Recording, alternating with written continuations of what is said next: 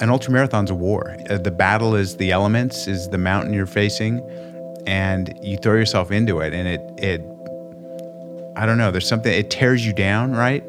But there's just something so raw and visceral about succeeding and just keeping going. There's something about that. You know, someone has said that without war, you don't know if you're a coward or a hero.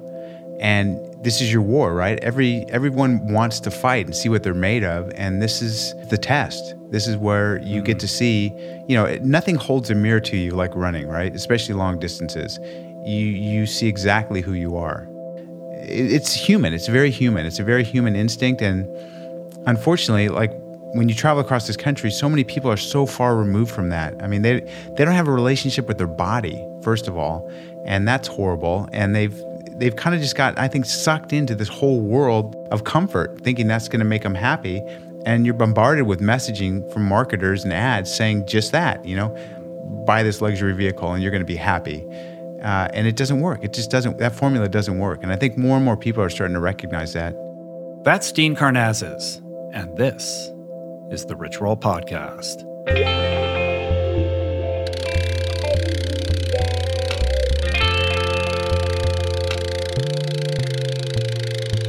The Rich Roll Podcast. Hey everybody, how you guys doing? What's happening? My name is Rich Roll. I am your host. This is my podcast. Welcome. My guest today is the legendary ultramarathon man himself, Dean Karnazes, gracing us with his beautiful presence in this, his third appearance on the show.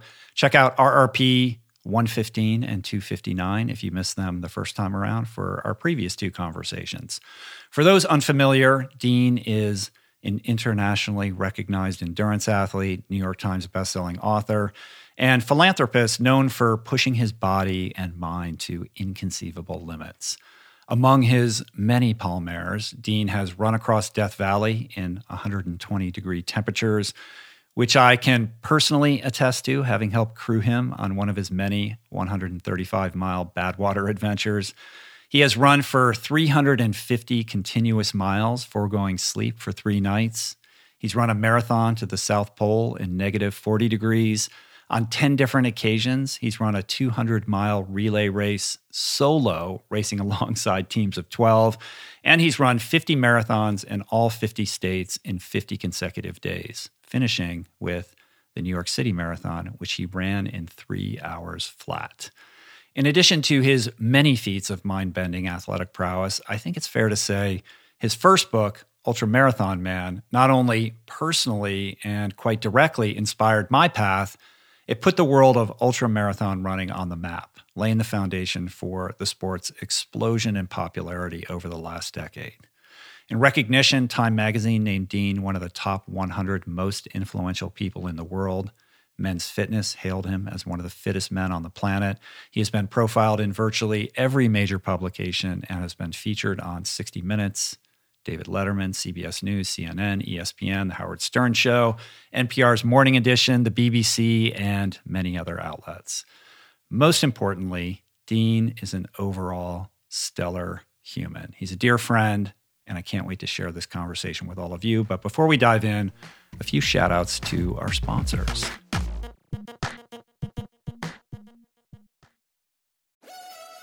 We're brought to you today by On. I am a total gearhead. I love researching the latest technology for the sports I enjoy. And I've learned that people often overlook apparel.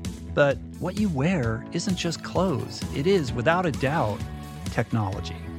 Technology that can make or break a performance. And I can tell you, after spending 2 full days meeting with the apparel wizards at On Labs in Zurich, that On is innovating in this space like no other, with next-gen premium fabrics, and just this heightened level of sophistication and precision and testing and development and intentionality previously unheard of that puts them just miles beyond the competition. I've been rocking On's high-performance running apparel, including the long tees, the weather jackets, even the climate jacket, all super lightweight, tailor-fit, built to move, and just gorgeous to get you out and get it done in fleet-foot comfort, no matter the weather. I'm super proud to be a brand partner with this impressive team, From increasing product sustainability to improved energy return and impact protection, truly Swiss innovation at its finest. To get you moving, On is offering an exclusive 10% discount. To redeem, head over to on.com/richroll and use code RICHROLL10 at checkout. We're brought to you today by Recovery.com. I've been in recovery for a long time. It's not hyperbolic to say that I owe everything good in my life to sobriety. And it all began with treatment, an experience that I had that quite literally saved my life. And in the many years since, I've in turn helped many suffering addicts and their loved ones find treatment. And with that, I know all too well just how confusing and how overwhelming and how challenging it can be to find the right place and the right level of care, especially because, unfortunately, not all treatment resources adhere to ethical practices. It's a real problem, a problem I'm now happy and proud to share has been solved by the people at Recovery.com, who created an online support portal designed to guide, to support, and empower you to find the ideal level of care tailored to your personal needs. They've partnered with the best global behavioral health providers to cover the full spectrum of behavioral health disorders, including substance use disorders, depression, anxiety, eating disorders, gambling addictions, and more. Navigating their site is simple. Search by insurance coverage, location, treatment type, you name it. Plus, you can read reviews from former patients to help you decide. Whether you're a busy exec, a parent of a struggling teen, or battling addiction yourself, I feel you.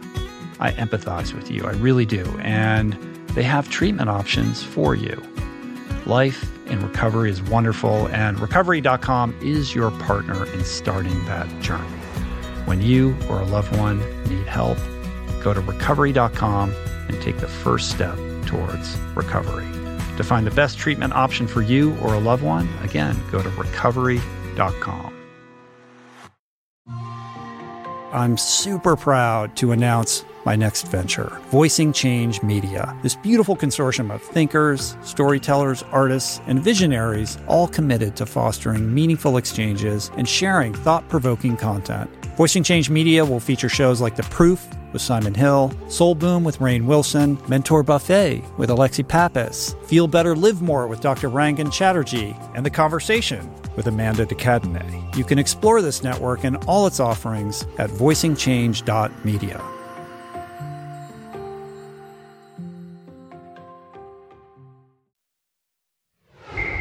Okay, Dean.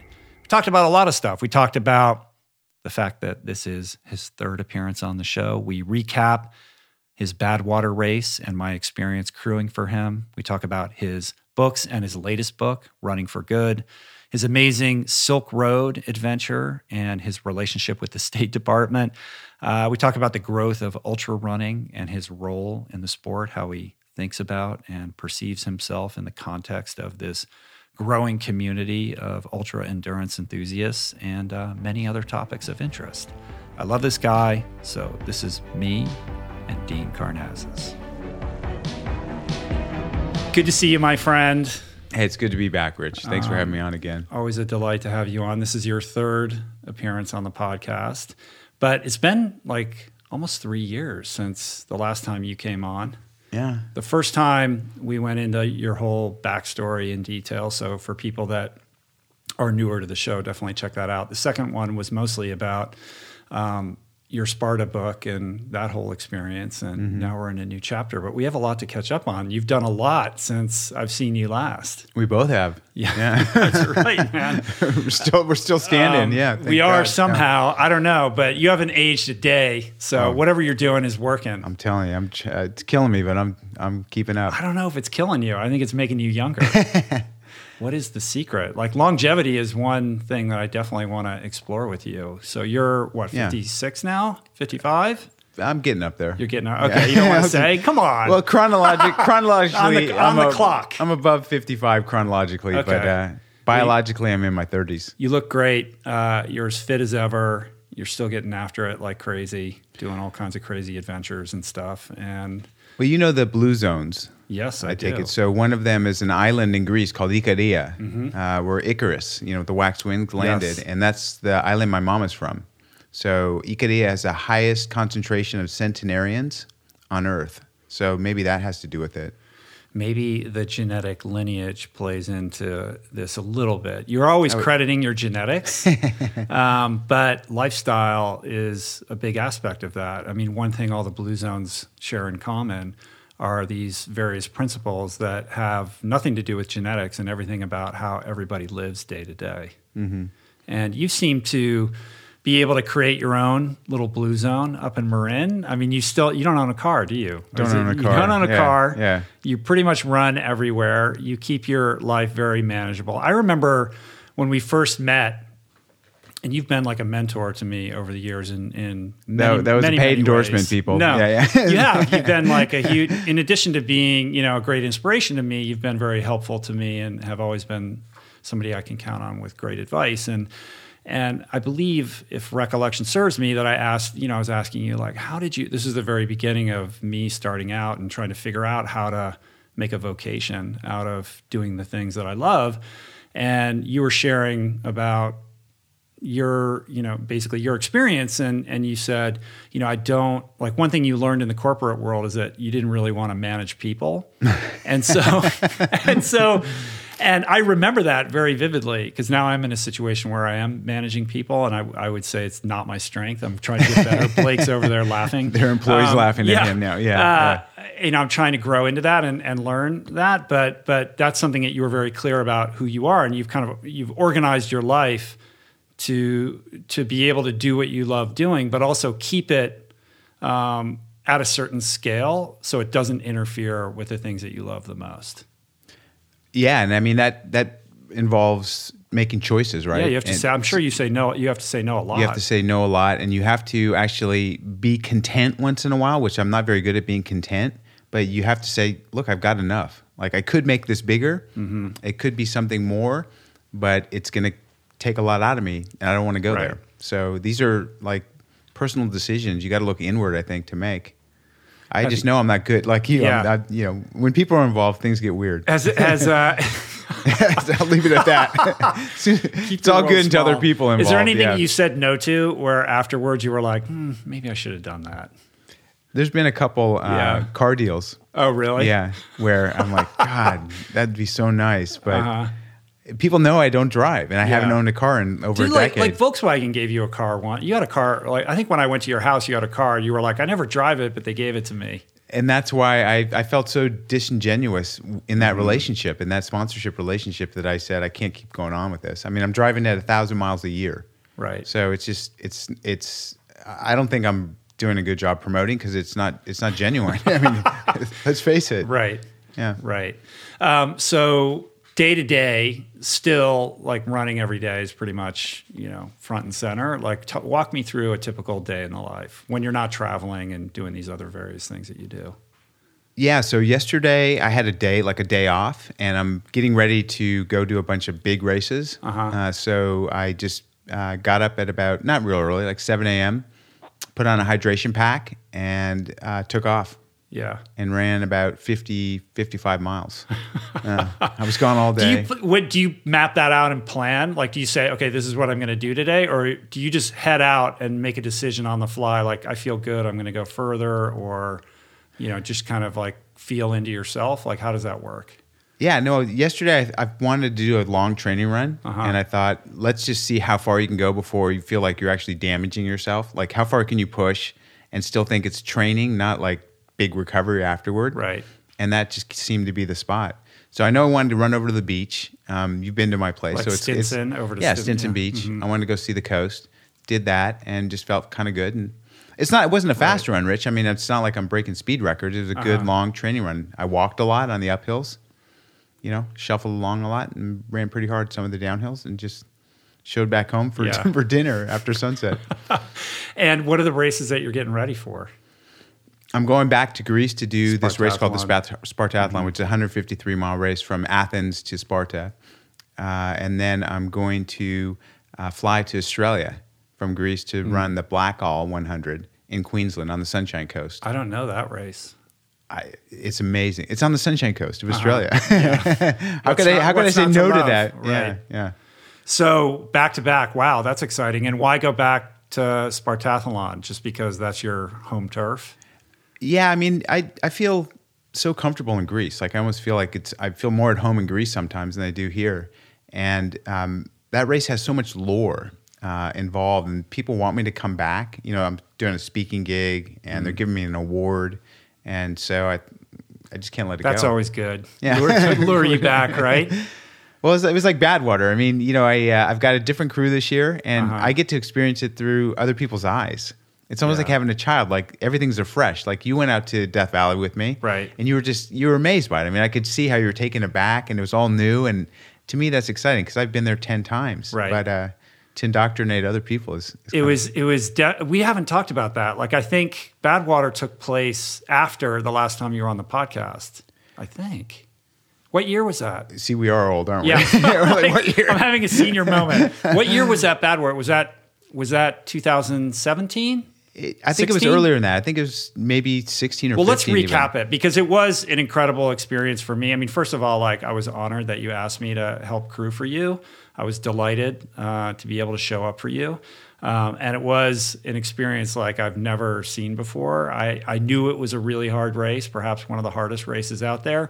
But man, it was really something being there step by step with you throughout the way. And I remember there's a couple of vivid memories that I have about that experience. One of which is when I arrived, I asked Coop, who we're going to talk about because he's in the middle of doing a crazy thing right now. So you know what Coop's doing right now. I know. Okay, we got to talk about that.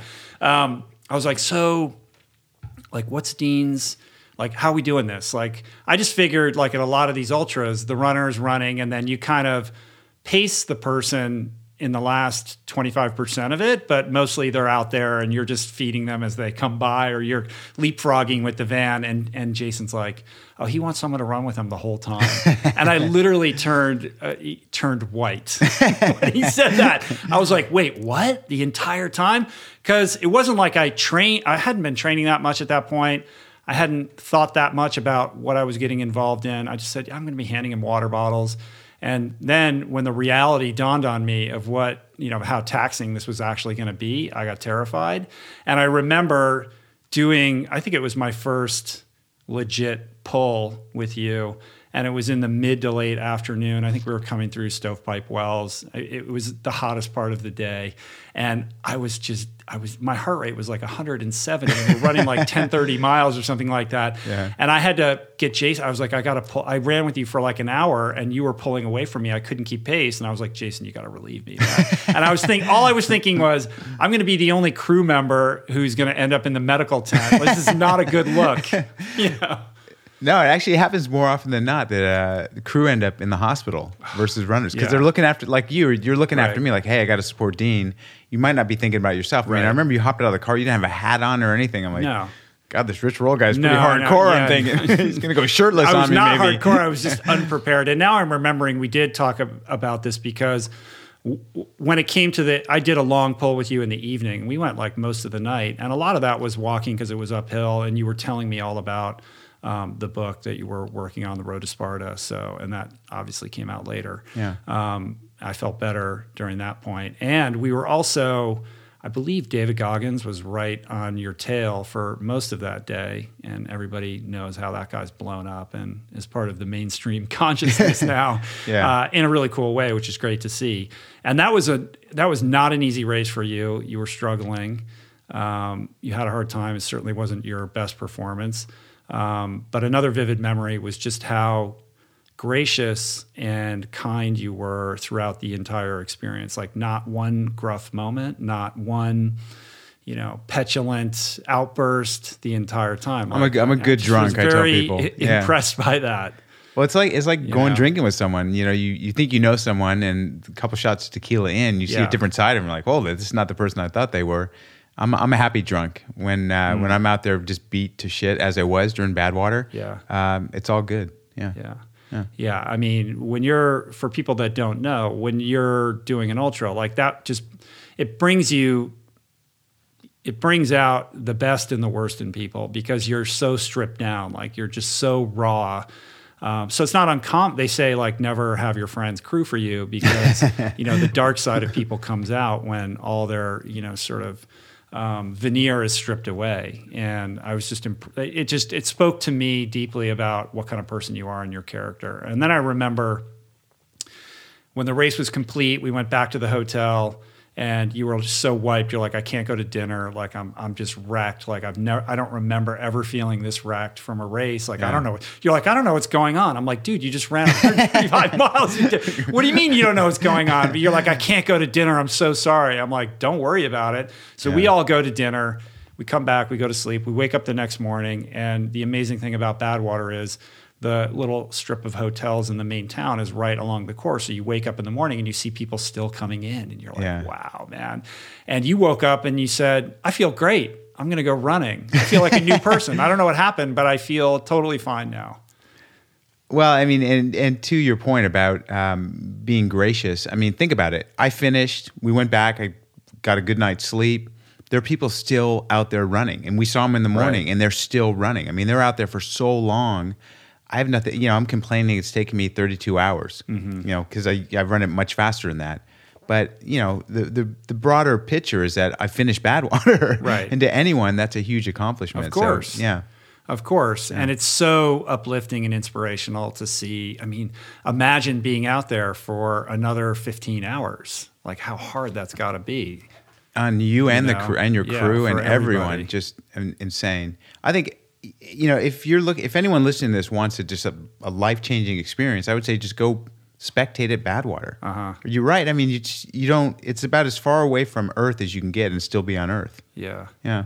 And so after that year, they changed the course because there was some national park changing of the guard. But now they're back to the original course, I think, right? Back to the original course. The only difference is it's now a night start. Mm-hmm. So the national parks makes them run it at night because you're not allowed to have a race in temperatures above 120 degrees. What attorney came up with that hard mark? Yeah, I don't know. So the race director's like, well, if we start at night, hopefully it'll cool down, to 120 when we start. But is somebody monitoring that? Because it definitely gets up to 130. It does in the middle of the day. Yeah. But I think they just mean at the start it can't be hotter than that. Yeah, the first wave I think goes out at 6 p.m. and then 8 p.m. and then 10 p.m. So it's the cool of the night. Yeah. It's like 115. That definitely changes it. It does, because you're running through Stovepipe Wells, like you're running through the middle of Death Valley at night. It's a different experience. Yeah, it's not quite the same. That would have been better for me, that experience. So Jason Coop, who was your crew captain that year, and he kind of coaches you a little bit. Like I don't know if that's still the case, but you guys collaborate or whatever. He's more like a mentor at this point. Yeah. I mean, he's just a wealth of endurance, wisdom. And he's gotten back into racing. And so right now he's in the midst of doing this insane race that I'd never heard of called Tour de Ghent. Is that how you say it? I just call it the Tour of the Giants because it's insane. This race, it's in Italy. And basically you traverse like all the highest peaks in the Alps. You have a week to do it. It's 205 miles. And over that 205 miles, you have 80,000 feet of elevation gain. And it's not a stage race. Like you just, however long you need to do to get it done, you get up to 6 days or something like that. 150 hours. I told Coop use every single second. Are you following the race? What's going on over there? I haven't. I saw on Twitter that he was doing pretty well after like the first day and a half or something like that. But I don't know. Do you know like the up to date? There's been insane snowstorms. I heard yesterday. It's just snow flurries and Wow. Yeah. And you have to bring all your stuff and you just sleep on the side of the trail whenever you feel like it, or how does that work? There's I don't think they call them aid stations. They call them life support stations. Every 50K. Life support. Right. So every 50K. Yeah, it's 31 miles. Someone's saying, well, he just has to cover 31 miles. He can sleep in a hut. I'm like, do you hear how much elevation? And there's only like 15,000 feet of elevation to get to that one. And it's snow flurries. It's, wow. You start crunching the math and it's, it's tough. How many people do that? I think there's over 100 people. I kind of looked through the roster and I think there's over 100. It's mostly Europeans. Like Coop was one of the few Americans. Yeah. Huh. It'll be interesting to see. I hope he makes it. I've been following him on Strava. He put in some really big days. Oh, in training. So, yeah. Wild, man. Yeah. Surprised you haven't done that one. Yeah, no, I tell my family, like, hold me in check. Yeah. It's so easy when you look online, right? Just to hit enter, just hit register. So like a little button right there, like hold my hand back. Yeah. Because once you're in. So one thing we haven't talked about is your Silk Road adventure. Yeah. So talk to me about how that came together and what that experience was like.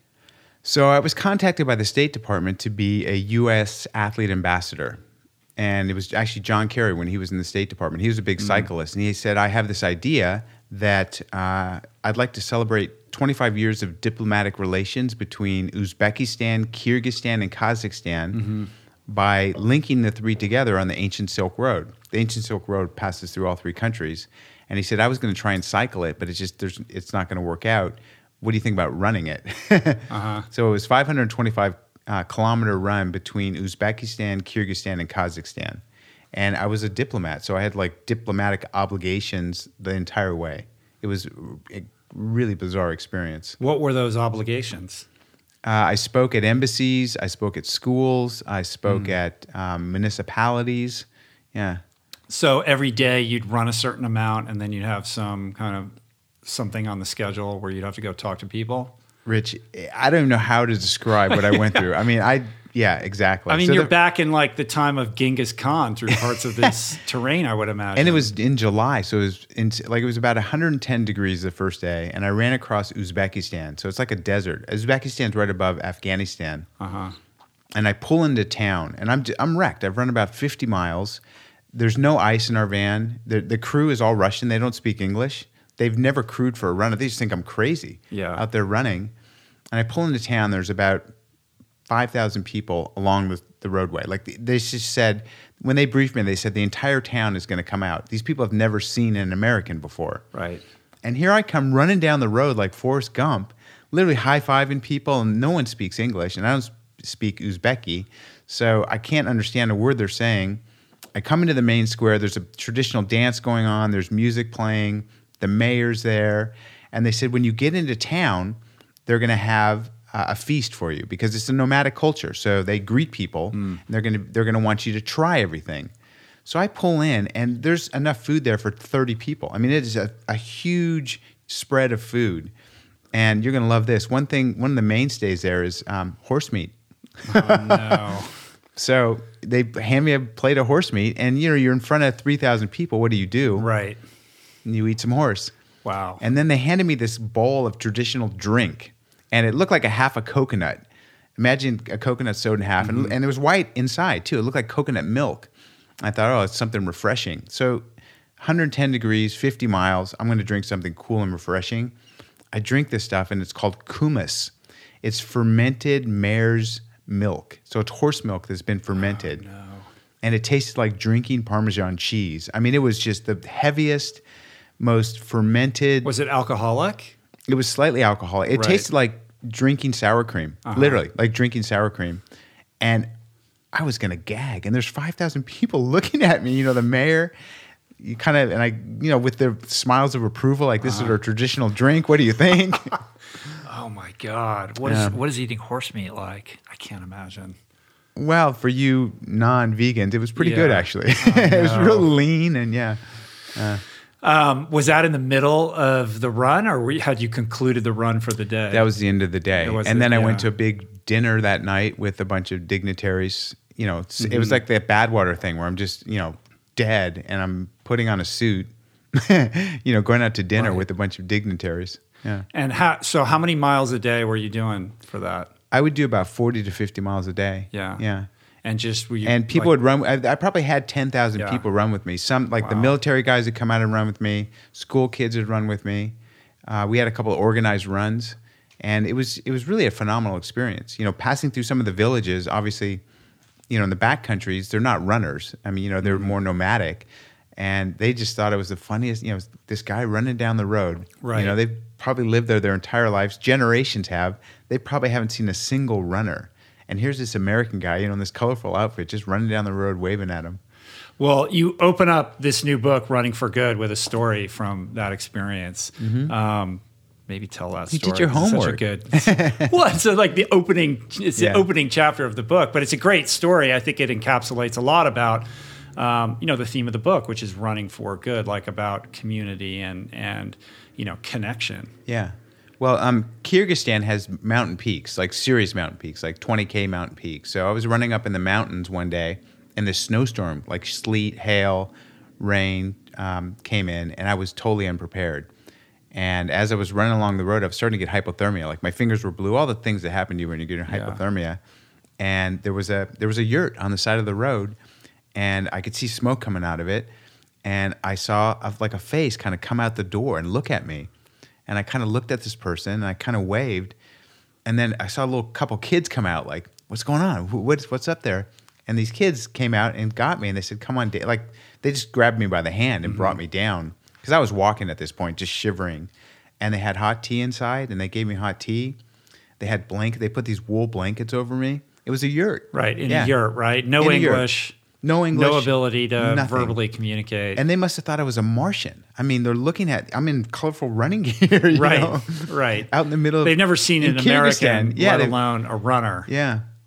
And so, like, how did you communicate with them? Like, were they able to kind of understand what you were trying to do? Just laughter and no. I mean, you said like the names of the cities, right? Yeah. And then you were kind of like Yeah, so I kind of said like Bishkek, Bishkek, because I knew the name of the city, and they looked at me like, why? Does he need a ride, or what? How's he going to get there? And I kind of went like this, just did the running, arm swing kind of thing, and they kind of looked at me like they got it, like, right. Jesus, this guy's going to run the Bishkek.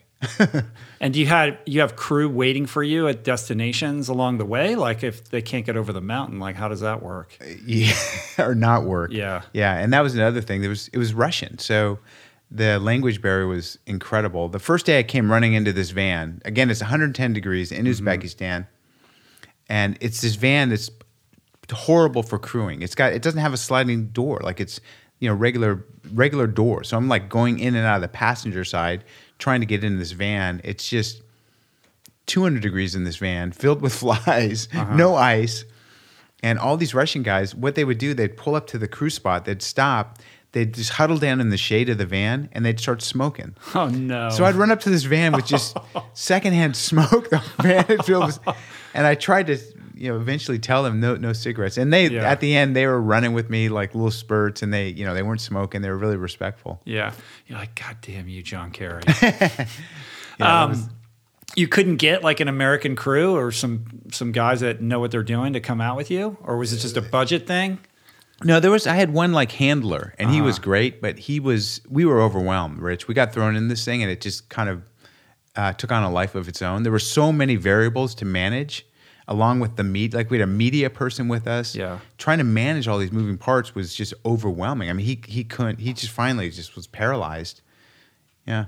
I saw some short little video clips of it, but did you capture enough to do like a mini documentary or anything like that from this? The content that was captured is amazing. It was this Russian videographer, and he did a really good job, and he spoke English, and all of the clips are still on the State Department website. So it's all there. Cool. Yeah. And what did you like? I mean, that part of the world is so foreign for Americans. We have a sense of what we think it might be like, but what is the reality? What did you learn about those cultures? Like, literally boots on the ground. To be honest, I don't know we have it so good here in America. Materially, we're wealthier. They're happier people. They are just happier people. Like every family matters. You're right. I never saw one Starbucks, one McDonald's. I never heard any. I heard one British couple speaking. But other than that, I heard no English. The people are more respectful of each other.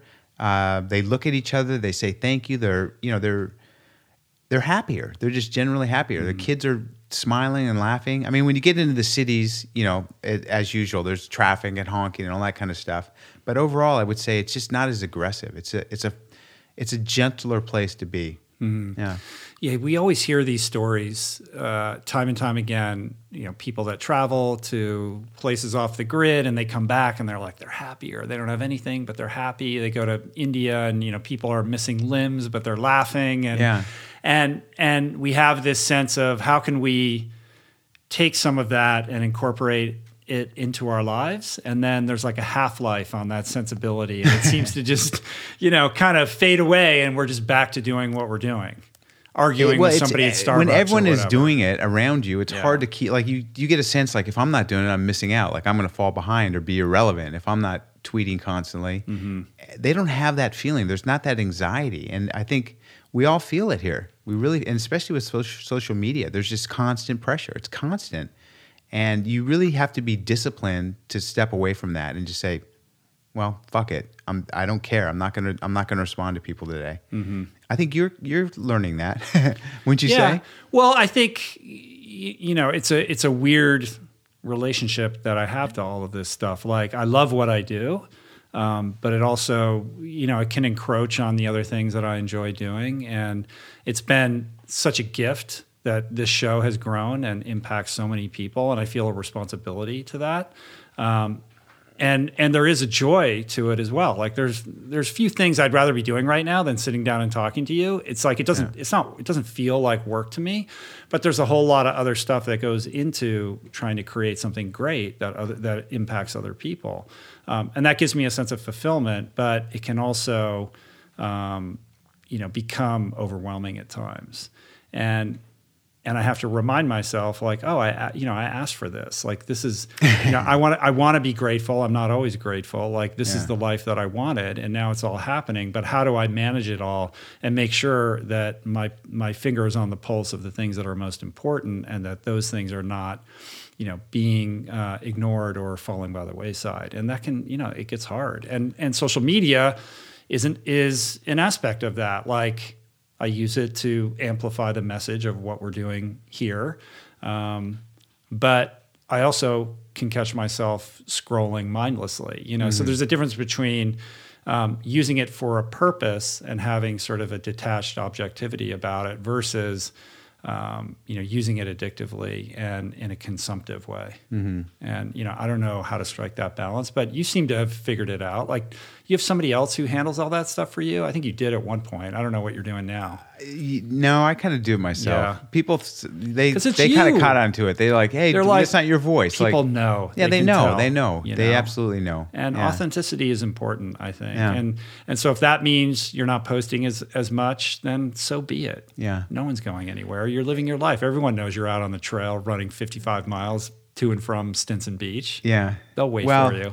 I'm probably like you. I get some really personal messages. I mean, runners feel a connection, and people confide in me in ways that is like I can't step away from it. Like I get these messages. I'm like, Jesus, really? You went through that? And you're running because you read my book. How do you not respond to that? I can't and that happens all the time, and it's just I can't walk away from it. I feel like a connection with this person. I feel like I owe them to respond, just a human connection. And that's fine once in a while. But when you're getting 15, 20 of those messages a day. Yeah, you can't respond to all of them. No, but where do you draw the line is the thing. Once I read something like that, I'm so engaged. It's like, all right, I'm going to spend 20 minutes at least, crafting a nice response to what they're saying and answer questions and everything else. Yeah, I mean, it's a gift to get those, and it's a reminder of the why behind what it is that you do. And I think for a lot of those people, it's their way of giving you a gift for what you've already given them. I don't necessarily think that you owe them like some super long response. Like, I think a lot of them, they're probably surprised if you respond, like, wow, you actually responded. Like, they don't have an expectation for the most part. It's just their way of thanking you for the books that you've written and the work that you do. And another thing that was palpable about, me kind of tagging along with you at Badwater is I watch you in real time navigate that. Like, we go to the banquet before the thing, there's all this stuff around the race, and all these people want a minute of your time. And you were very conscious of making sure that you were present for each of those exchanges. Sometimes at the sacrifice of your own well-being and preparation for the race that you're about to run, right? Yeah. Like, you're willing to allow that to tax you to a certain degree because that's the job. It is, and thankfully, to your point, it's part of my nature. So I'm a giving person, and if it's genuine. When I make some personal sacrifices for the betterment of someone else, that gives me fulfillment. I got to be honest. And, these messages I get that say I inspire people, it goes both ways, right? I mean, I get incredibly inspired by people telling me that I inspire them. I'm not sure how I inspire them, but, it like gives me a sense of purpose almost. Like what I'm doing matters, 100%. Yeah. 100%.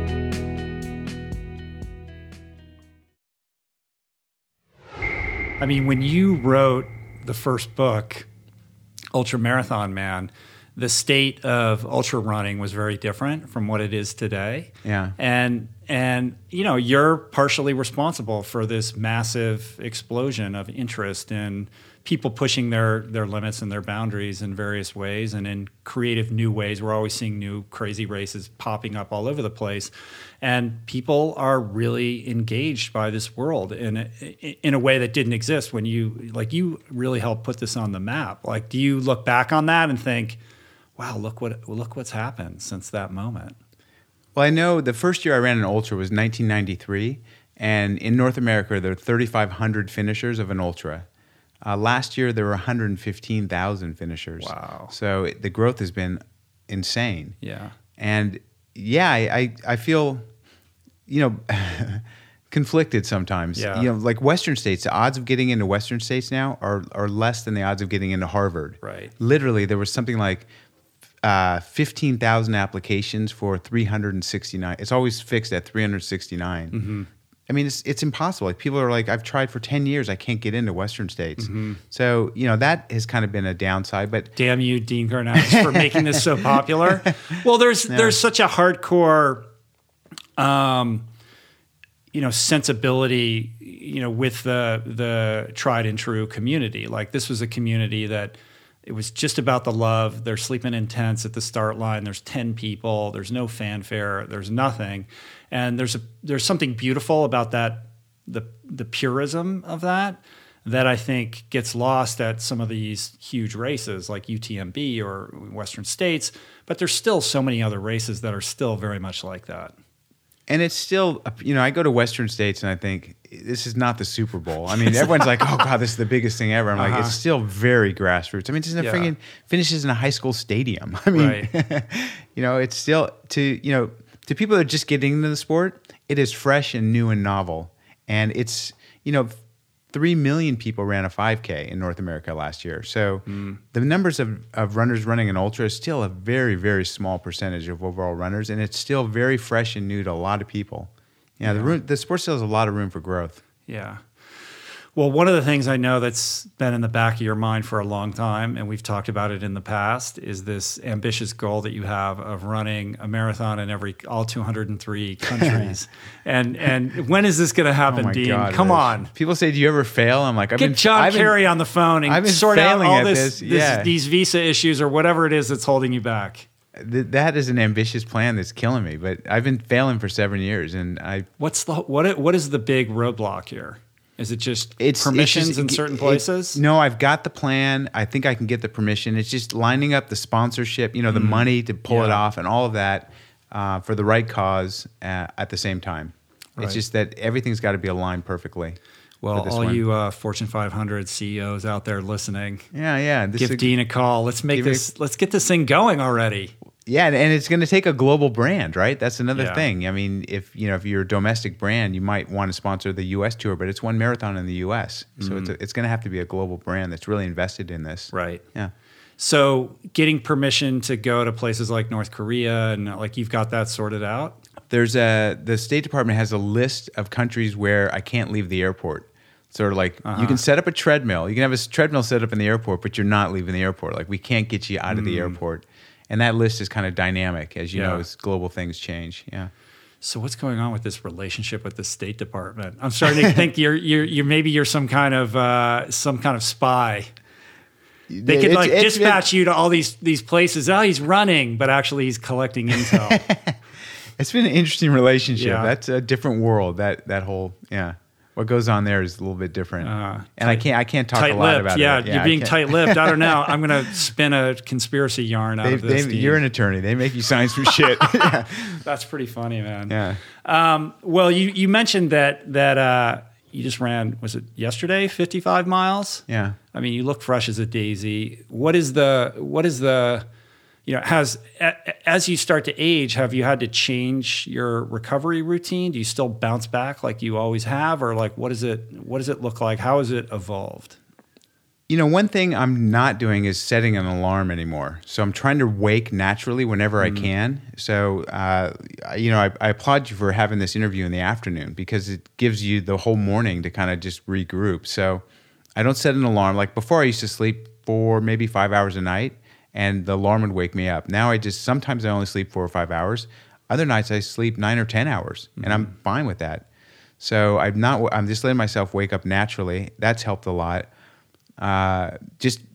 Purity of diet, continuing to refine my diet, intermittent fasting, all the things that are kind of in vogue right now. Yeah. I've been doing that for 15 years. Yeah. And I never sit down, Rich. That's why I'm surprised we're sitting here. This is sacrilege. Would you want to stand?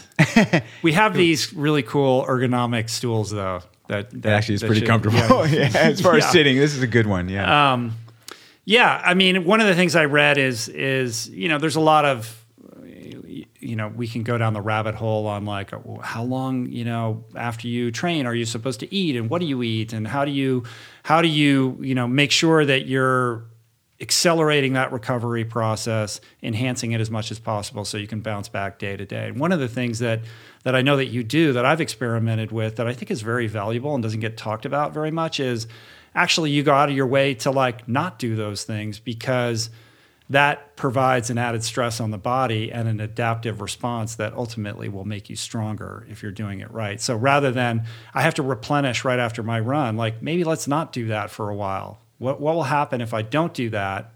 I wait a couple more hours, or I wait until dinner or something like that. Maybe I'm not as fresh the next day, but long term, is this going to make me stronger? I agree. And I also think that not only with diet, but coming home from a long, hard run, when you're hot, you just want to hop in the pool, right? Or just hop in the shower. Uh-huh. I always say, don't do it. Stay miserable. Just walk around in a miserable state, in a hot, your shoes are tight, everything is miserable. Ride that out, because your body's going to adapt to it. Don't just immediately, let that go and make yourself comfortable. Stay uncomfortable for as long as you can. Sometimes I get back from like a long ride or a run, and just because I got kids and responsibility, like I'll just be in my bib shorts for like 4 more hours because I'm, helping out or doing whatever needs to get done at work, or sitting at my computer. And I was like, I should probably shower at some point, Yeah, I think like, showering. I haven't eaten yet. Showering's overrated. Yeah. It's not that overrated. I think it is. I don't know. Yeah. So, what does the intermittent fasting look like? It's typically, dinner and then maybe all the way to dinner the next day. Uh-huh. But a lot of times late afternoon, maybe like I haven't eaten anything today. I got up. I do drink coffee. I love coffee. So I had a cup of coffee, and I'm fasting right now. I'll probably eat when I get back home. Yeah. So is that something you plan out, or you just kind of feel it out and do it once in a while? Or is that like an everyday thing? I listen to my body as much as I can. Uh-huh. So it's, sometimes it's hard to fast because, you just want to chew off the back of your hand. You're so hungry. Yeah. And if that's the case, I'll eat something. But now I don't, I can go easily. I think people too often say, oh, I've got to eat. I'm going to die. I got to eat. You really don't have to eat. And if you cannot, if you can withhold eating for half an hour, maybe have a glass of water, you get beyond it. Yeah. Yeah. I've gotten to the point where it's really not that difficult to just eat only dinner. Yeah. And train during the day. Like I went to the pool today. I put in 5,000. I haven't eaten anything today. I feel completely fine. Part of that, I think, is after doing this kind of stuff for so many years, and you've talked about this a lot, like you just become very adapted to it. You're very efficient at it. You're this fat burning machine. Like your body is so used to these activities that they're just not that taxing. They're not as taxing as they would be to somebody who's newer to these kinds of pursuits. And I think it does fly in the face of that idea, like, oh, you got to eat, 3 meals a day. Like, I don't know who came up with that. But I think the danger comes in with a lot of people who can develop eating disorders around this stuff. And I think, in the endurance community, it's not immune from a lot of people who can hide behind oh, I'm intermittent fasting, or I'm doing this or this diet or that diet, when they have a very unhealthy relationship to food. So, I think people have to be really honest with themselves about what their motivations are. I agree. And I think you can look at people and tell. I think you can look at their nails, see if their nails are healthy, if their hair is really brittle. You can tell if someone, has gone beyond a healthy diet into something extreme. And I think when you look at me, I'm a pretty healthy guy. It's not like, I don't think it's too extreme. I don't, I don't stress about not eating. Like, I can eat if I want to eat, and I can go without it if I want to go without it. Yeah. I like that. So when you're going out for your 55 miles and you put on the hydration pack, what do you bring with you?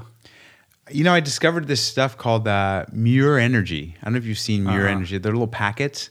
It's they make the best nut butters ever. So it's primarily nut butters. So it's kind of keto.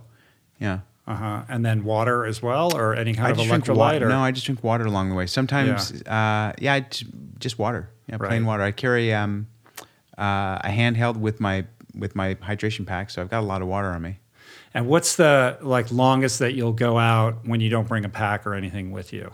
Like, you're just going out without a shirt on or whatever.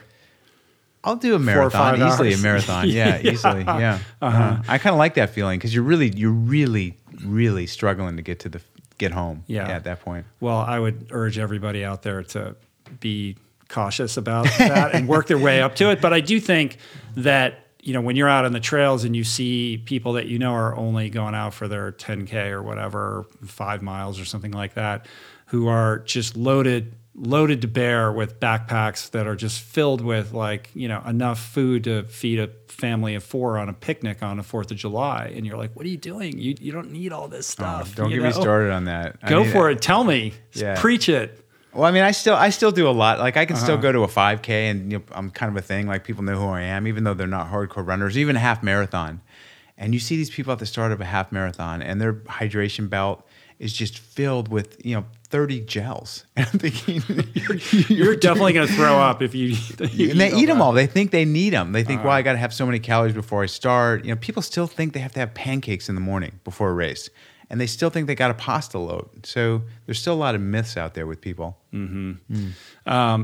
mean, you've evolved quite a bit from the days of ordering a pizza while you're out there running to what you're doing now. Well, I mean, I carbo loaded. I'm sure you were kind of in that phase too. You're about the same, and that was the thing to do, right? You just load up on carbs. And I remember just standing at the start of a race, feeling so bloated in the morning at the start because I ate so much pasta the night before. And I thought, something's just not right. Like, I don't need to do this to my body. And now it's more of a low-carb approach that you have. Much more low and lower fiber as well. Like, before a big race, I really watch, especially insoluble fiber. There's soluble. There's 2 types of fiber. Insoluble fiber, and the stuff that passes right through you. I try to cut back on that a few days before a race for obvious reasons. Well, that's gonna that has an impact on how many times you got to jump off the trail and pull the pants down, right? Yeah. Well, yeah. Let's not get too graphic, Rich. Listen, anybody who's been out on trails, trail running has had that experience. No, I ran a 50K the weekend before last, and I remember coming into Pantel Station. There's an aid station there, and there's a bunch of people. Hey, Carno, hey, how's it going? And I just run up and say, "Where's the bathroom?" Yeah, I just had to go so bad, and they're and then I came out. I'm like, I'm so sorry. I didn't say hi to anyone. I just went and took a big dump. And they're like, "Hey, it's an ultra. This is what you do. That's the deal, man. Yeah. You know what I mean? That goes with the territory. That's part of the every experience. Runner's been there, right? Yeah, right. Yeah. Well, let's talk about this book, Running for Good. This is your 4th book? This is my second collaboration with the Chicken Soup for the Soul people. And I didn't know you had done another one. Yep. This is the second running book. And this is, if you count Chicken Soup for the Soul, this is my 6th book. Wow. So, maybe let's start with talking about like the Chicken Soup for the Soul situation altogether. Like, how did that come together?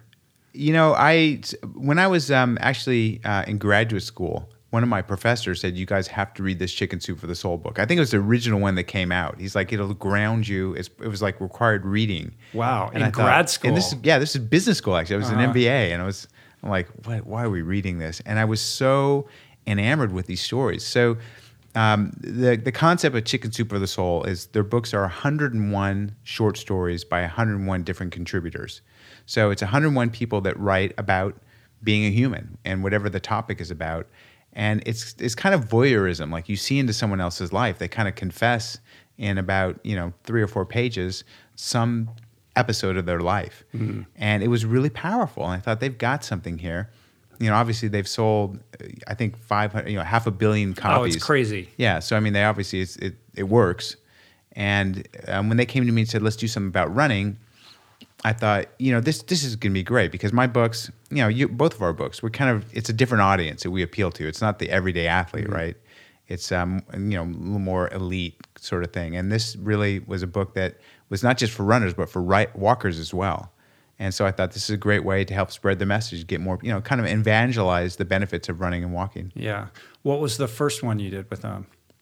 It was just called Chicken Soup for the Soul on running. It was just a running book. Yeah. And then you just collated a whole bunch of stories? Yep. Yeah, we get it.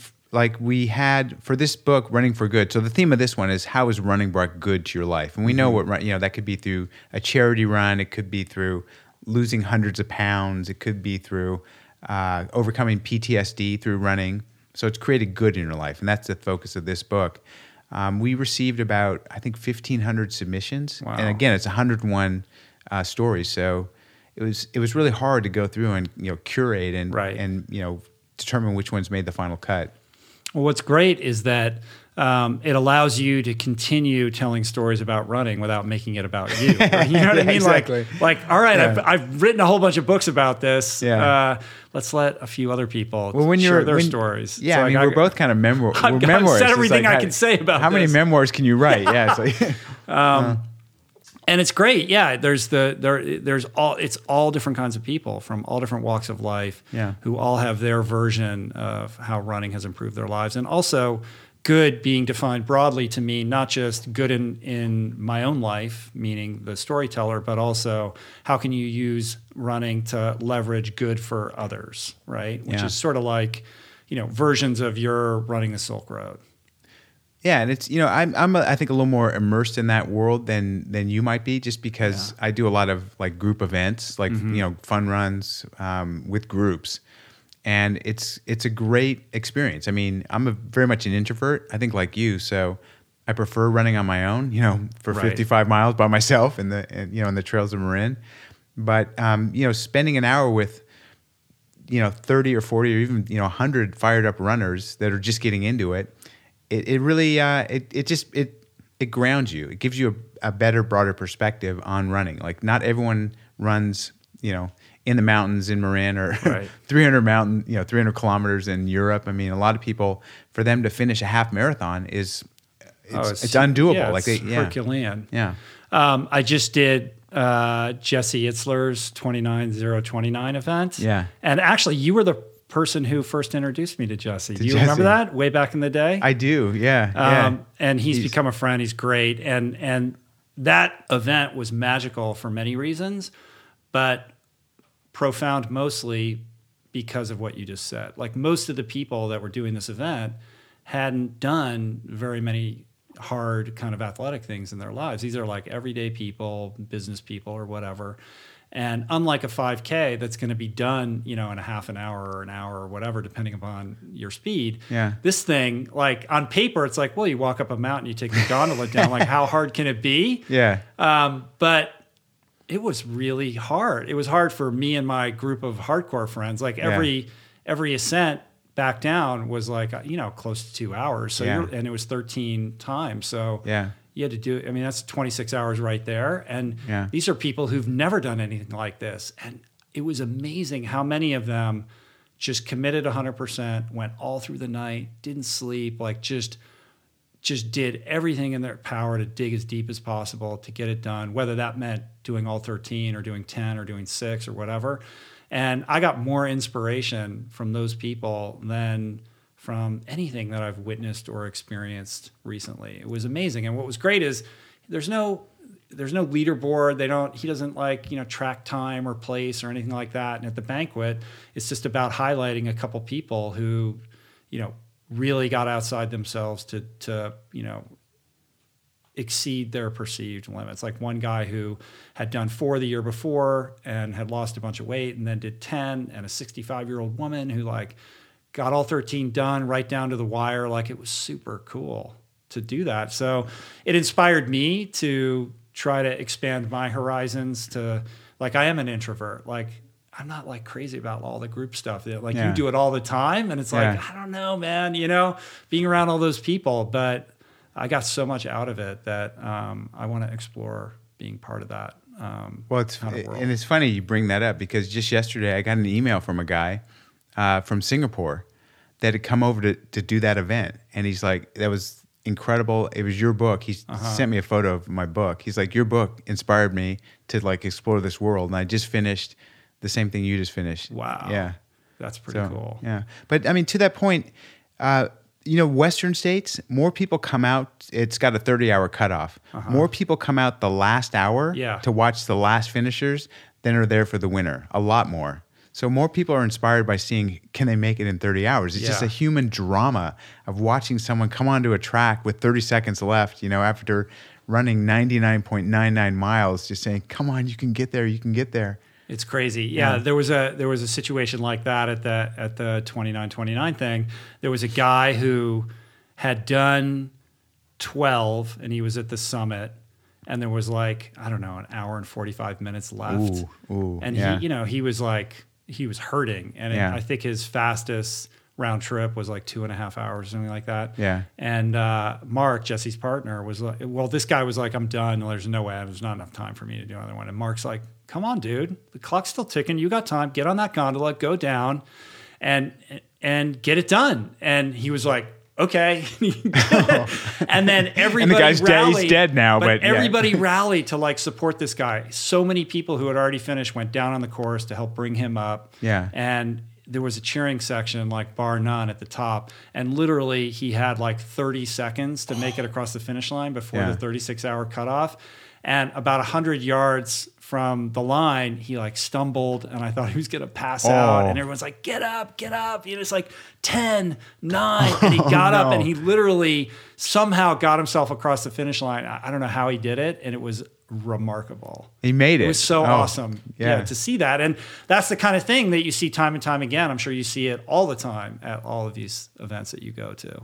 Those sort of moments are magical, aren't they? Yeah, there's something about it. And these are kind of the stories that are in this book, right? Yes, and there's another element that people don't really think about is there's spectators that come out to watch races. Like I finished New York City Marathon last year. I've done it, I don't know, probably 700 dozen times. Yeah.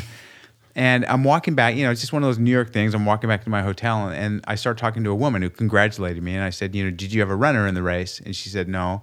I said, what were you doing? She's like, I'm just was spectating. I'm like, you just came out to cheer? What did you think? She goes, well, I've done it for the last 20 years. I'm like, you just come out. She's like, it's the best day of my life. Like, there's something about watching these people and their persistence and how hard they have it. And it makes me filled with life. I never thought about that. Like, I would never think to go watch a running race for what you get as a spectator. She wasn't a runner. She just said it's something about the human drama that pulls you in. Yeah. I think that speaks to the broader inspiration, not just like a lot of this is like, well, you see that and then it inspires you to try something like that. But you don't necessarily have to be a runner or an endurance athlete. You can take that inspiration and apply it to something else in your life that you care about that may have nothing to do with that, like some other goal that you have that has nothing to do with anything fitness or athletics related.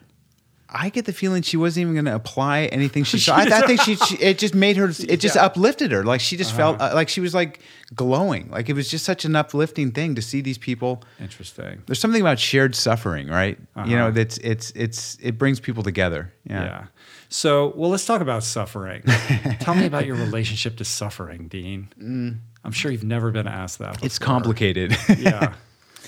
I embrace it. I'll be honest. I mean, I think it was Patton who said, "Forgive me, God, for I love it so." He was talking about war, but an ultramarathon's a war. It's just the battle is the elements, is the mountain you're facing, and you throw yourself into it, and it I don't know. There's something. It tears you down, right? But there's just something so raw and visceral about succeeding and just keeping one foot. I mean, you saw me at Badwater. Yeah. you want to stop. Every step hurts. Every step you're saying, I got to stop. This is horrible. I want to stop. I want to stop. And just keeping going. There's something about that. Yeah. What is it about that makes us feel so alive? Is it because that's missing in our day-to-day equation? Like we don't have to worry about survival anymore? Is it baked into our DNA? Or what is the, like once you've experienced that, you want more of that. And you realize like that thing that we're trying to remove from our life is the one thing that's somewhat essential to actually feeling completely alive and at your best. Yeah. Someone has said that, without war, you don't know if you're a coward or a hero. And this is your war, right? Everyone wants to fight and see what they're made of. And this is the test. This is where you get to see, nothing holds a mirror to you like running, right? Especially long distances. You see exactly who you are. Yeah. I think that it's not a mystery why, in addition to the ultra running community like exploding, you just mentioned some statistics of how many people run a 5K. Like I can't imagine how many people do marathons.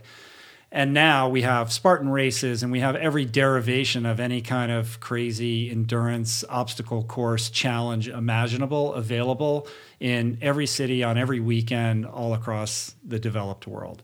Why is that happening now? And I think it's because we've drained our daily existence from strain and toil. We've created these air-conditioned castles that we live in, and we're constantly being bombarded with these messages that the path to happiness is lined with luxury and ease and comfort and, a flat screen TV and the like. And that is not perpetuating happiness and fulfillment and purpose, but rather creating a mass epidemic of depression and disconnection and disaffectation. We have all of these people who are incredibly unfulfilled in their professional and personal lives in a way that I think is unprecedented in human history, and it is an ill that is endemic to the most modern of societies. And these events are like the antidote to that in some way. They're a way for people to step outside of this construct that we've created and tap into something primal and real that makes us human beings. God bless you. That was really well stated. I mean, that was poetry there, people. I couldn't have said that better. That was poetry. I mean, I couldn't agree with you more, Rich. And you go to an executive's office and, what's behind them at their desk, their medal from finishing Ironman. I mean, that it becomes more important than anything else in your life, right? It's not the, what you've achieved, what things you have. It's, hey, I finished Ironman. Yeah. There's something about it that just goes beyond material. It goes beyond, it's human. It's very human. It's a very human instinct. And unfortunately, when you travel across this country, so many people are so far removed from that. I mean, they don't have a relationship with their body, first of all, and that's horrible. And they've kind of just got, I think, sucked into this whole world that you just described of comfort, thinking that's going to make them happy. And you're bombarded with messaging from marketers and ads saying just that, buy this luxury vehicle and you're going to be happy. And it doesn't work. It just doesn't. That formula doesn't work. And I think more and more people are starting to recognize that. Yeah. You when you finally get the car or the job, you're happy for a little bit, and then it just becomes that's your job or that's the car that you drive. Yeah. And then you think, well, it must be the next car, or if I just get that next promotion. You're just on this ladder, on this treadmill of constantly chasing the next thing without having the introspection to look within and understand that that hole is never going to get filled in that way. And that the path towards what it is that you're lacking and seek the most is going to come from getting outside your comfort zone, from embracing adventure and experience, and tapping into that thing that does make us human, that does require us to suffer and to meet ourselves in a place of vulnerability that just isn't part of of how we currently live. Well, and I think, unfortunately, a lot of people listening to this are probably saying, well, Dean and Rich are so blessed. Like, they've created these ideal lives that they just love.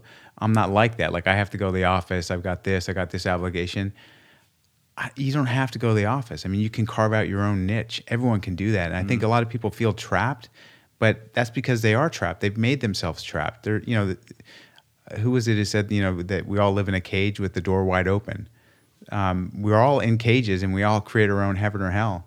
Yeah. And it's up to us. Yeah, it's a good point. I mean, I think it's easy to look at your life or my life and just say, well, they have it easier. But like you quite literally burst out of your cage and went running through the night to escape it. Mine came a little bit later and was a little less dramatic and immediate, but it was the same thing. It was like, I don't want to be part of this system anymore. I've got to find a different way to live my life. And it took me a very long time to figure out how to do that.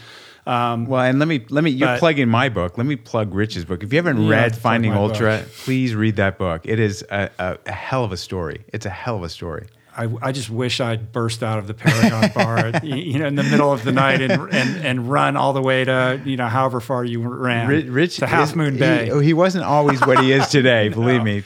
That's the episode of you trying to walk up your stairs. When you were, he wasn't quite as slender as he is today. Back in the day. Not quite. But I had to put myself. I think that speaking from my own experience, I had been an athlete in college, and I knew that relationship between suffering and meaning. Like, I had touched that in my past, and for some reason, I felt like I needed to reconnect with that in order to answer this question about what I wanted to do with my life. And it's not a direct calculus. I just knew that the answers that eluded me that I was seeking would be found with me out alone, spending time in nature, with no other sound other than my breath and my heart beating, and sweating and trying to get to that place of purity that only comes when you're completely stripped down. Yeah, and I mean, that's part of the reason I'm involved with Chicken Soup for the Soul and this Running for Good, because you get to read about 101 people that did just as you're describing. I mean, every single story is just what you described. And I think it's empowering for other people to read that. It almost gives them permission, like, hey, my neighbor did this, I can do it. Or like, I can't connect with Dean, or I can't connect with Rich, but I can connect with this veteran who has PTSD, or this mom, or this person who has an amputated limb. Yeah, or, even just everyday hardships. People that couldn't walk to the end of their driveway to get the newspaper. They were so obese, like she couldn't walk to the end of her driveway, and she said, something's going to happen here. And now she's running half marathons. Wow. So, yeah. What are some of your other favorite excerpts from the book, stories? Well, there's another crew member at Badwater for me named Michelle Barton. I think you know Michelle.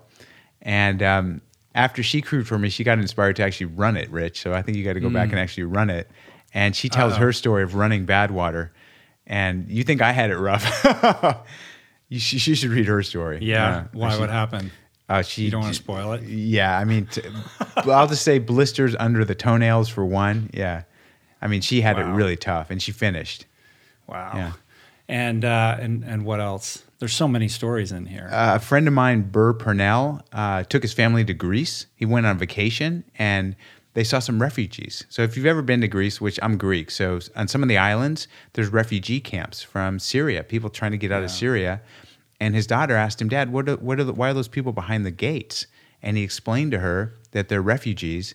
And it so touched her. She said, I don't like this. I don't want people to be like this. So he contacted the aid workers and said, you know what, we want to get involved. What can I do? And they said, well, you're a runner. Why don't you take some of the young boys running? Like these boys, they're young kids. Like they have no, there's no outlet for them. So he started a running group on Lesbos for these young Syrian refugee boys. Yeah. That's amazing. Yeah, it was incredible. The story, I'm tearing up just reading about it. Yeah, that's super cool. And how about how selfless is that? Right, I mean, think about the daughter. They're going to some resort in Greece. It's all great. And all of a sudden, they're in these refugee camps instead. Yeah. Yeah, but that's an experience they'll never forget. Never. No, it's amazing. Yeah. And what a beautiful thing to do with your daughter. For her, how transformational is that to see what your dad did? Yeah. Yeah. Wow. That's amazing, man. You got to read the book. I know. Well, I just started. kidding. There's so many stories. Part of it is like, I don't need motivation to run. Yeah. You know what I mean? Like, I Yeah. don't need to be inspired because it's like, that's what I prefer to do. Yeah. Like, you actually have to inspire me or motivate me to do something else other than that. You know what I mean? Yeah. But I love, the heartfelt stories of just everyday people who find meaning and purpose through the most simplest of endeavors, which is putting one foot in front of the other. It doesn't get any more like basic or elemental than that. Yeah.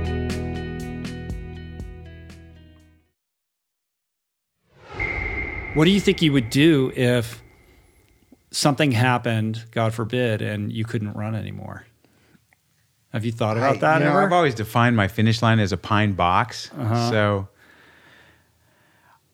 I don't like answering hypothetical questions. One thing I'm doing right now, which I don't think I told you about, is I'm getting a classics degree from Villanova. So I'm in a graduate. I love ancient Greek culture, so I'm getting my classics degree. And that's really fulfilling. That's cool. Yeah. You could do that remotely from Marin, or do you have to go to Villanova? I got to go to Villanova at the end to defend my thesis, but it's all remote. What is your thesis on?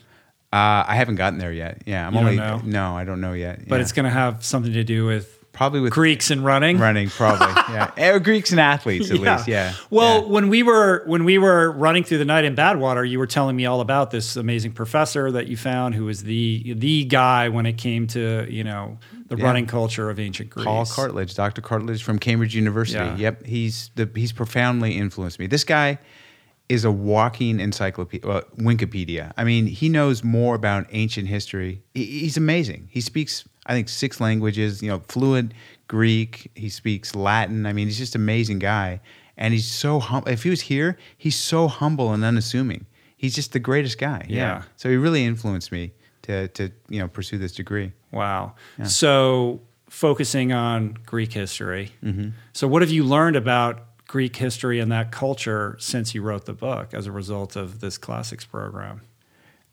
That things go full circle, that the Greeks were wiser than we are today. And a lot of the stuff we're talking about, these very fundamental ways of achieving happiness, if you read Plato or you read Socrates, that's what they talk about.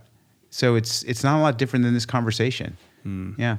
Because they were facing the same thing. The Greeks, there was a huge income disparity in ancient Greece. People were living frivolous lives of excess. Yeah. And they were saying, no, don't, that's the wrong direction to go. Yeah. And this is 2,500 years ago. Have you studied the Stoics at all? I have. Because now this is such a zeitgeisty thing. Yeah. Everybody's all about the Stoics because of Ryan Holiday and his amazing books, not the least of which is right here, Ego is the Enemy. Yeah. And it's fascinating that this canon of ancient wisdom is now been made so popular. And I think in part it's because it's so practical and relevant to the problems that we're having today. Like we're having like these ruminations, whether it's Marcus Aurelius or Seneca or Epictetus. Finally, you got a Greek in there. You got 2 Romans. When's the Greek coming in there? Yeah. I mean, they write about the problems that they're facing, and if you can kind of extract out, whatever is relevant to that time and age, you realize like these are the same things that occupy our unconscious and conscious minds on a day-to-day basis. How to be more productive, how to prioritize what's most important, how to focus our lives around meaning and purpose and fulfillment and the like. And I think because of the things that we've already talked about here today, there is a crisis of people trying to find meaning in their lives because they're pursuing careers that are not as fulfilling as perhaps they would have been 20 or 30 or 40 or 50 or 200 years ago. And it's leading people back. Ago. We're talking 2,500 years ago. Bringing people back to these ancient texts where these people spent a lot of time thinking about this stuff and trying to construct pathways forward that are practical. No, to me, that's what it was. It was so profound to read these, the messaging from ancient Greece and say, these are the same issues we're facing today.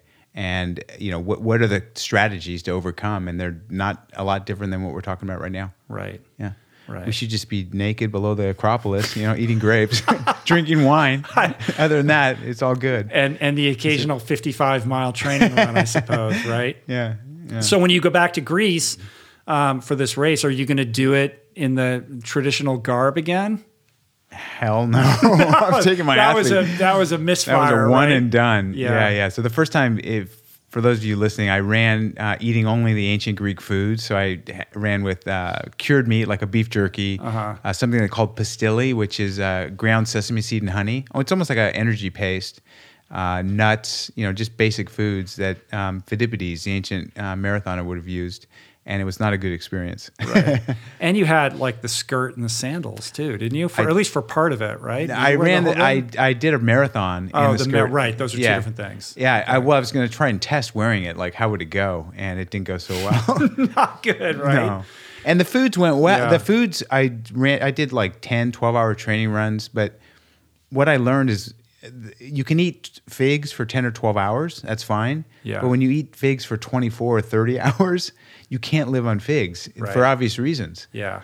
Why do you eat figs? Yeah. This is the fallacy of like, we should get back to the way we used to do things, taking it too far. It's like, just because they did that long ago doesn't mean that was the best way to do it. Well, and they weren't trying to. We've learned a few things since then. And they weren't running 153 miles, nonstop for 36 hours. They were eating figs throughout the day, which is fine, or even in a short run. But 36 hours of figs is not good on the stomach. No. Talk about having to pull over to the side of the road, right?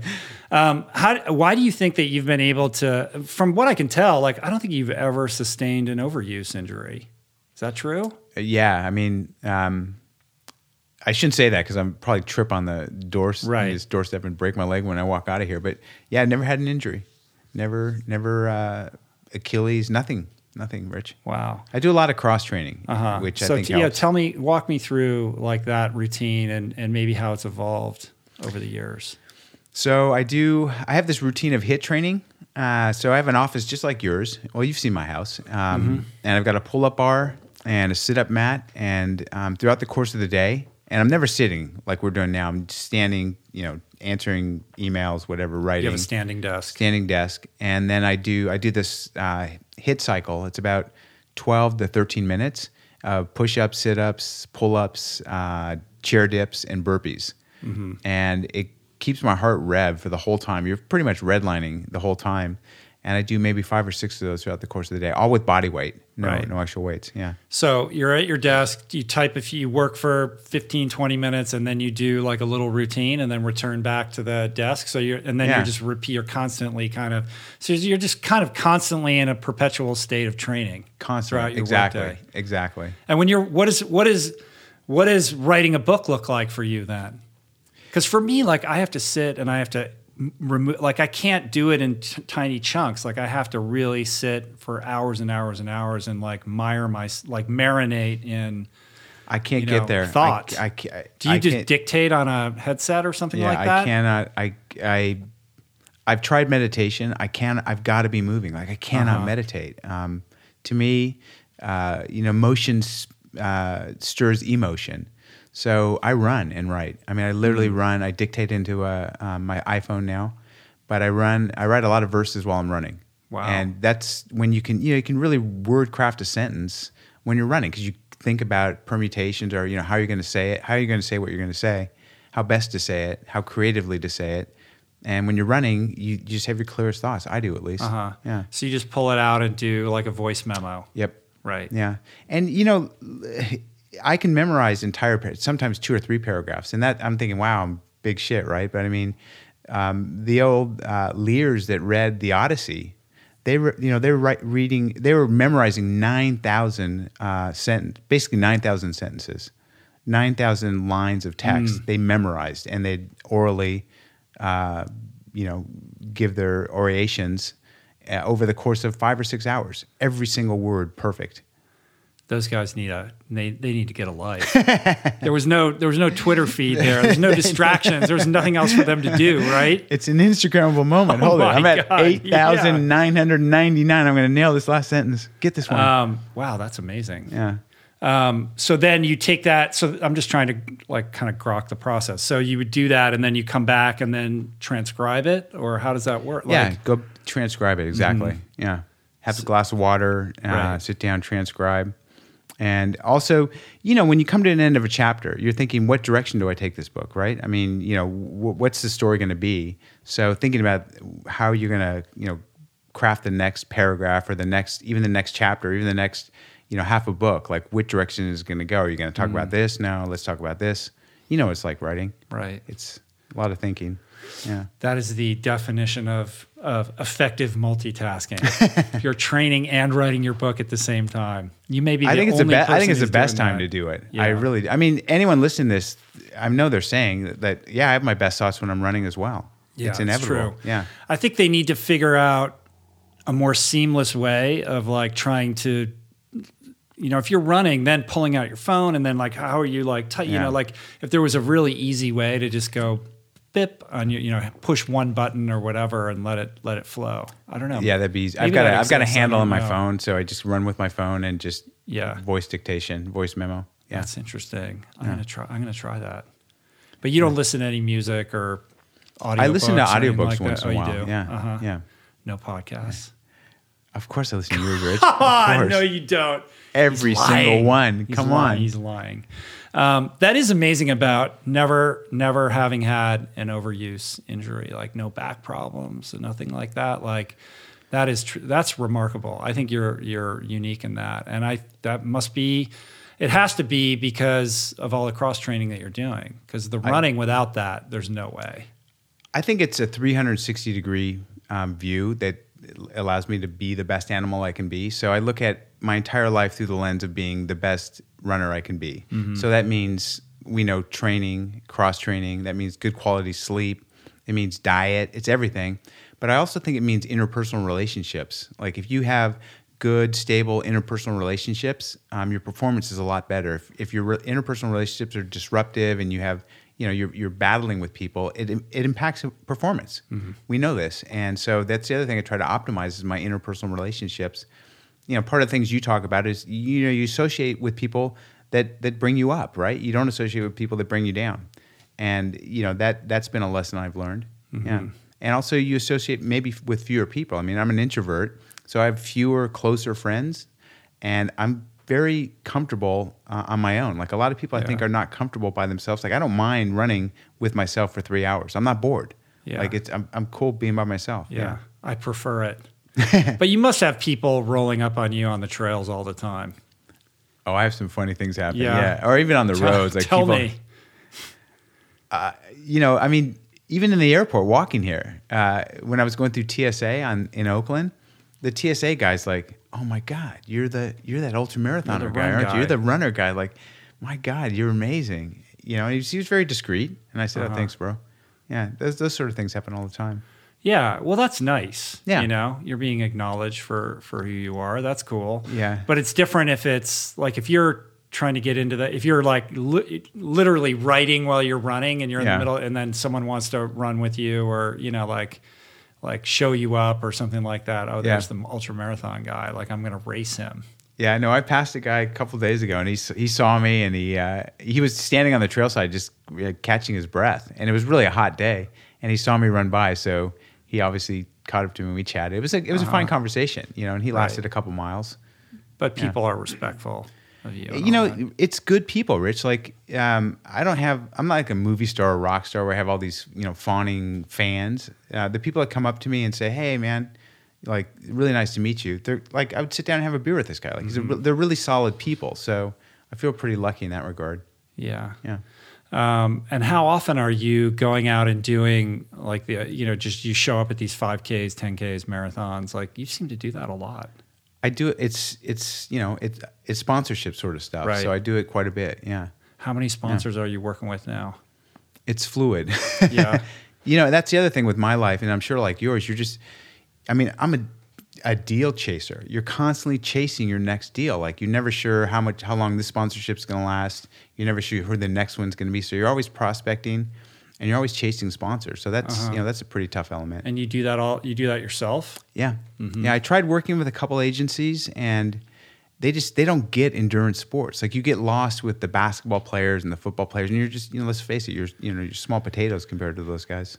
In certain respects, yes, and in other ways, no. Like I feel like that's shifting, but not shifting quite a bit. My sense is that most of the large companies or the companies that would be candidates for sponsoring a person like yourself have a certain way in which they perceive athletes. It's like, these are the people that we work with. This is their race schedule. These are the podiums they're going to be on. This is the kit that they're going to wear, and here's where our logo is going to be. And it's a very kind of binary way of thinking. Whereas I look at someone like yourself, and your appeal, like your value to a sponsor has nothing to do with like a podium or whatever gear you're going to wear. It's a lifestyle thing, and you have the ability to reach so many people and so many different kinds of people, and you bring in all of these people who have no idea who's first, second, or third at this race or that race. It's just not part of their universe, and yet what you speak to is meaningful for these people. And so it's confusing to me why more sponsors don't understand the value of that, because I actually think that's more valuable than some guy who can run, a 2:12 marathon, but is somebody that no one's ever heard of. Rich, that pitch you just gave me, how many executives I've laid that same pitch, and they look at me blank, like with the glazed over, like, well, your name's not on the side of Staples Stadium. I mean, they don't get it. I mean, I was with Wasserman. And Wasserman Group, they literally shut down their endurance group. So they laid off everyone. That was just a couple weeks ago. Oh, I didn't even know that. Yeah, and of this, and Casey's a great guy, and he's super into endurance sports. Like I would think that he gets it, but something's missing there. Yeah, something was missing. And of the 6 or 7 deals we did, literally all of them came through me.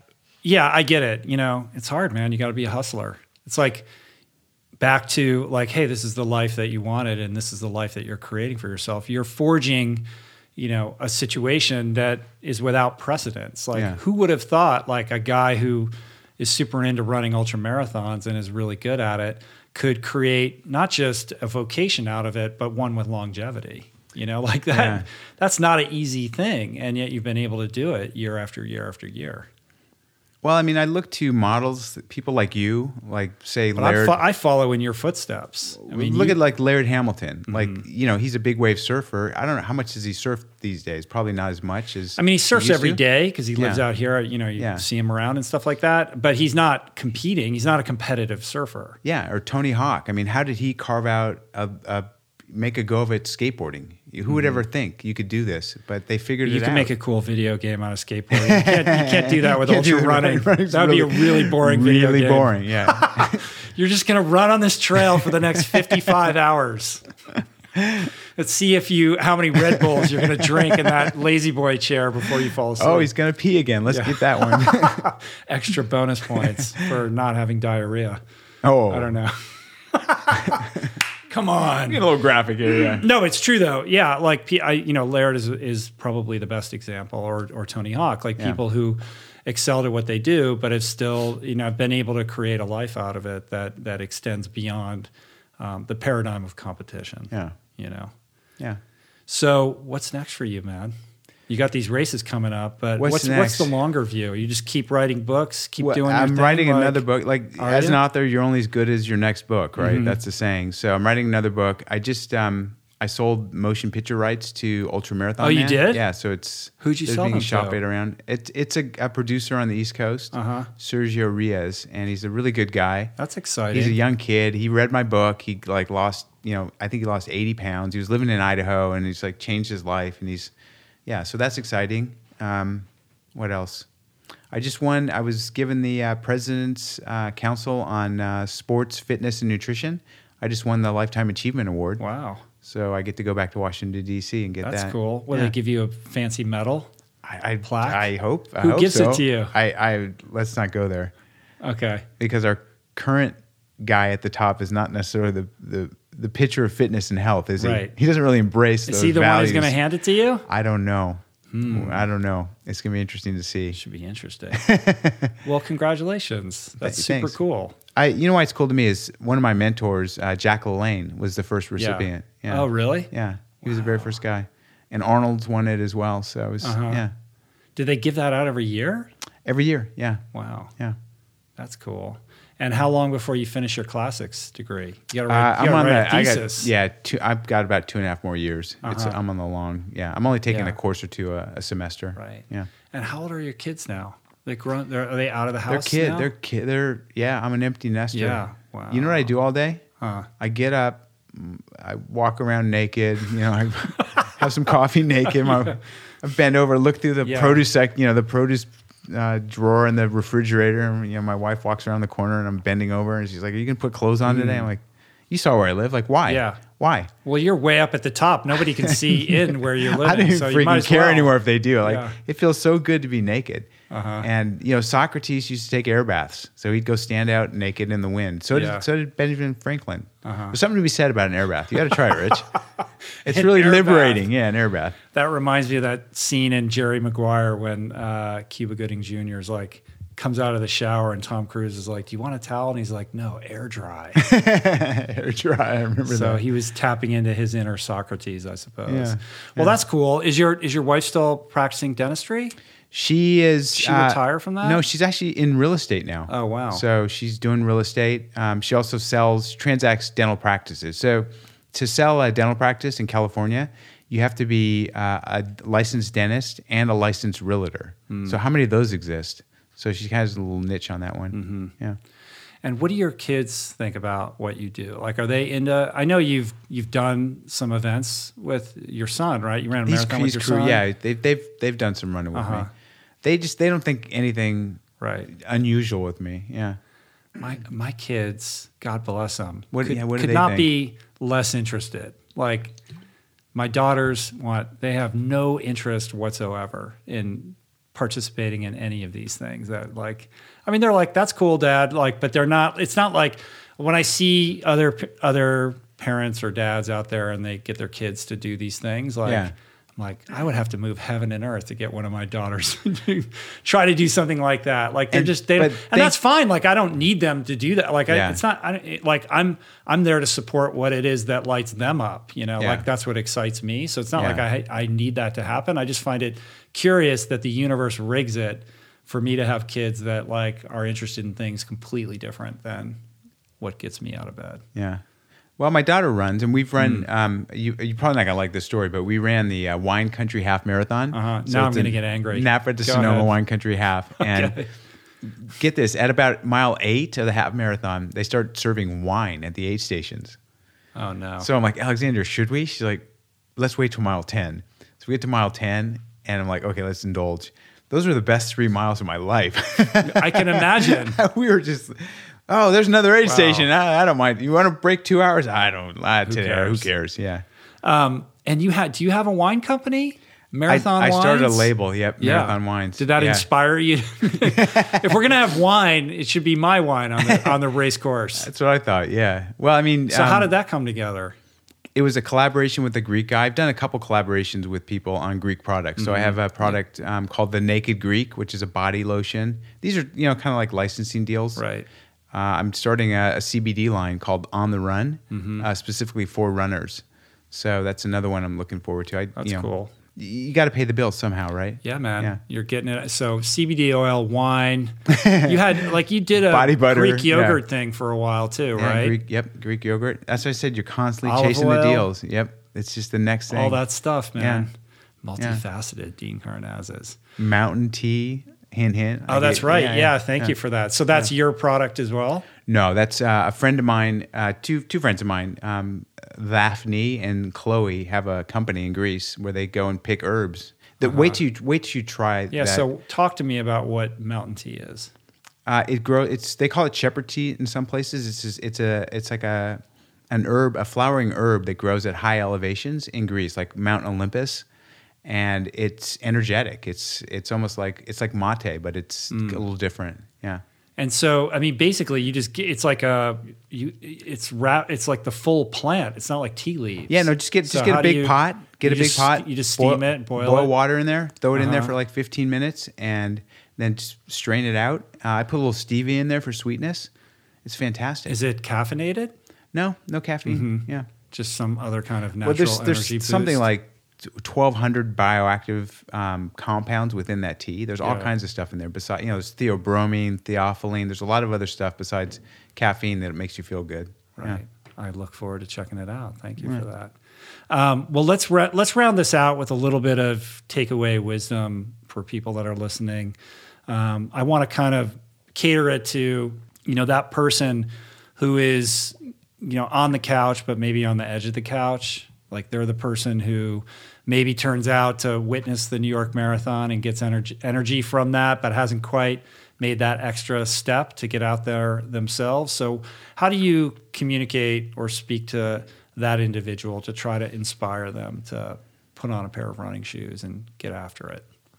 I always tell people to look inward before you start this journey, because let's face it, it's really intimidating to a lot of people. I hear that all the time. Like, this is so intimidating for me to try to go running. Especially if I say, let's go running, because they're thinking, geez, I'm going to have to keep up with Dean. So if you're an introvert, don't sign up for a group running program. You're going to hate it. You're going to feel weird. Yeah, because that's what everyone says. Sign up for a group. You'll love it. If you're an extrovert and you want group support and you like the accountability, like every at 6 p.m. on Tuesdays and Thursdays, we're doing our group run. That's a great way to go about it. I also say invest in a good pair of running shoes. Like, go to a specialty running store, not like a big box, not like a Big Five or Dick's Sporting Goods. Go to like a Fleet Feet, or one of the grassroots specialty running, and get a good pair of shoes. Get fitted. There's so many great shoes out there now. So get fitted for a good pair of shoes. That'll make you more comfortable.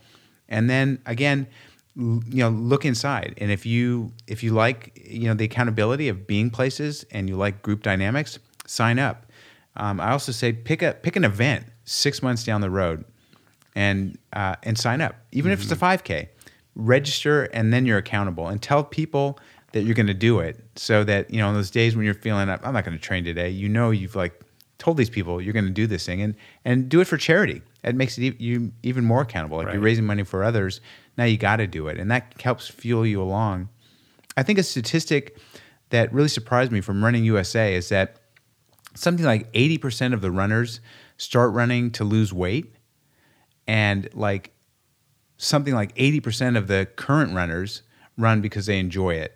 So it says to me that a lot of people start running because they want to lose weight, and all of a sudden they find that they like running. And so now they lose their weight or they don't, but they keep running. They enjoy the act of running. So just getting someone running, I think, is the hardest part. Yeah, I think that person who gets into it to lose weight can't imagine that one day they would actually enjoy it. Like, it's just like this thing, like, I have to do it in order to take off these extra pounds, but I'm not doing it because it's fun. It's terrible. I absolutely hate it. And it is hard to get in shape running, but once you're in shape running, that's where the fun begins. And it's a long process too. Yeah. Like, people, that's the problem. If you could go on one run and the next day it'd be easier, we'd have a lot more runners. But it takes a month before you can actually run a continuous mile. Some people, some people cannot run.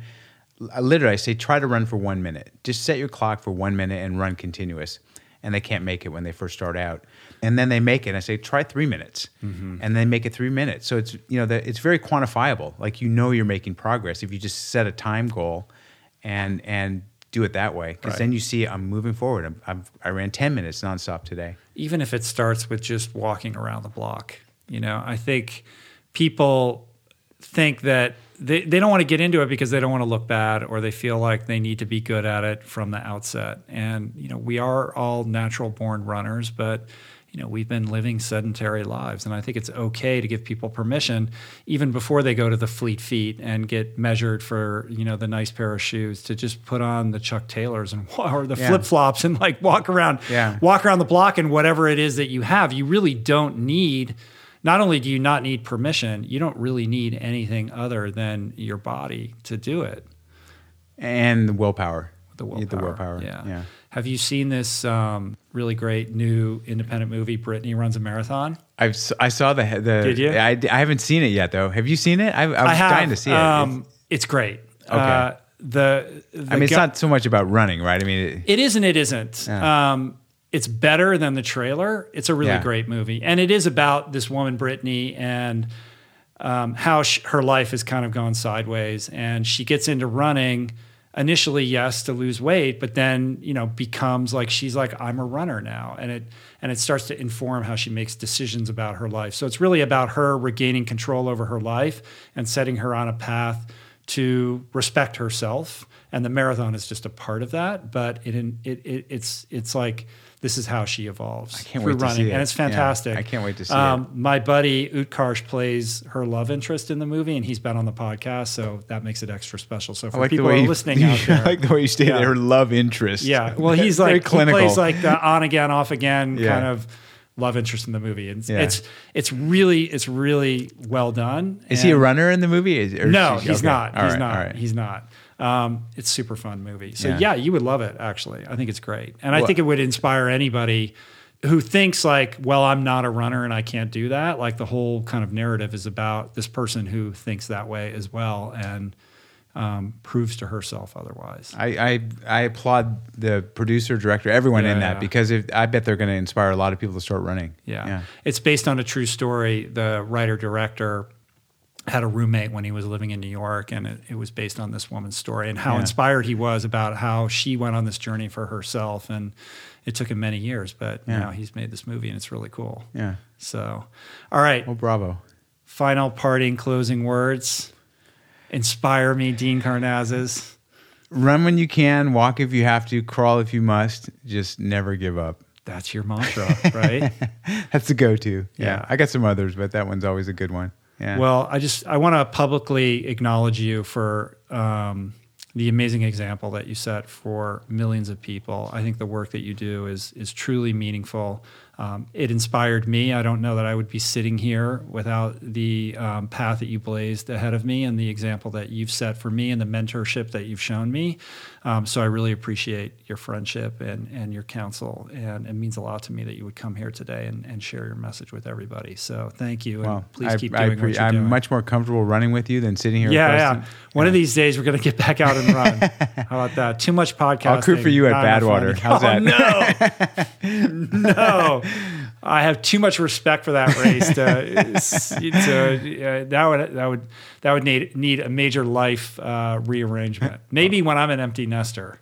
And I got okay. You're on the record. Okay. Don't cut this out, Blake. No, it's not getting cut out. Don't do that. All right, thanks. Come back and anytime. Come back and share with me when you finish your classics degree and when you got the next book. Thanks for having me, Rich. I appreciate it. Peace, Dean. Let's running.